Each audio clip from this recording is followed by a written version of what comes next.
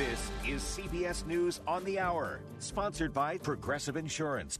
I'm Peter King. President Biden has been among those pushing for more humanitarian aid for Gaza, and now that push includes the U.S. military dropping supplies from the air. White House correspondent Weijia Jiang. President Biden announced the decision to carry out airdrops just days after more than 100 people were killed when Israeli troops opened fire on a crowd surrounding trucks delivering aid in Gaza City.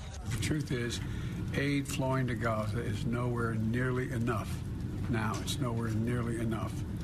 Innocent lives are on the line and children's lives are on the line. When it's all over, it'll be a skier's delight. But until then, the storm hitting northern California, northwestern Nevada's Sierra Nevada region will be a traveler's nightmare.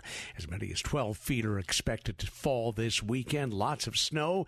Weather Channel meteorologist Jackie Jarris has more. We still have the entire weekend to get through with terrible travel conditions across the Sierra and much of the West. We've got wind problems. We've got blizzard conditions, and we could see a lot of power outages. Some of that snow has fallen in the Texas Panhandle, but not nearly enough to help tamp down the flames of that huge wildfire. High winds from that storm aren't expected to help.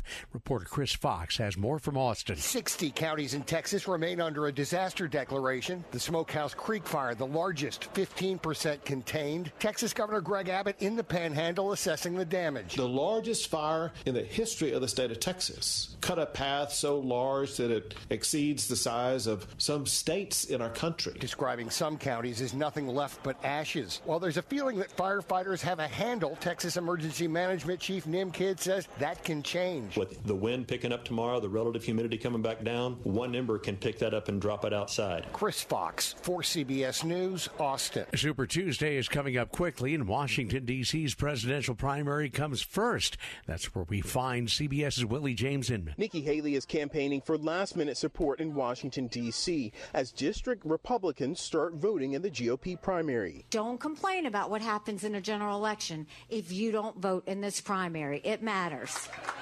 Former President Donald Trump has beaten Haley in every state that has voted so far.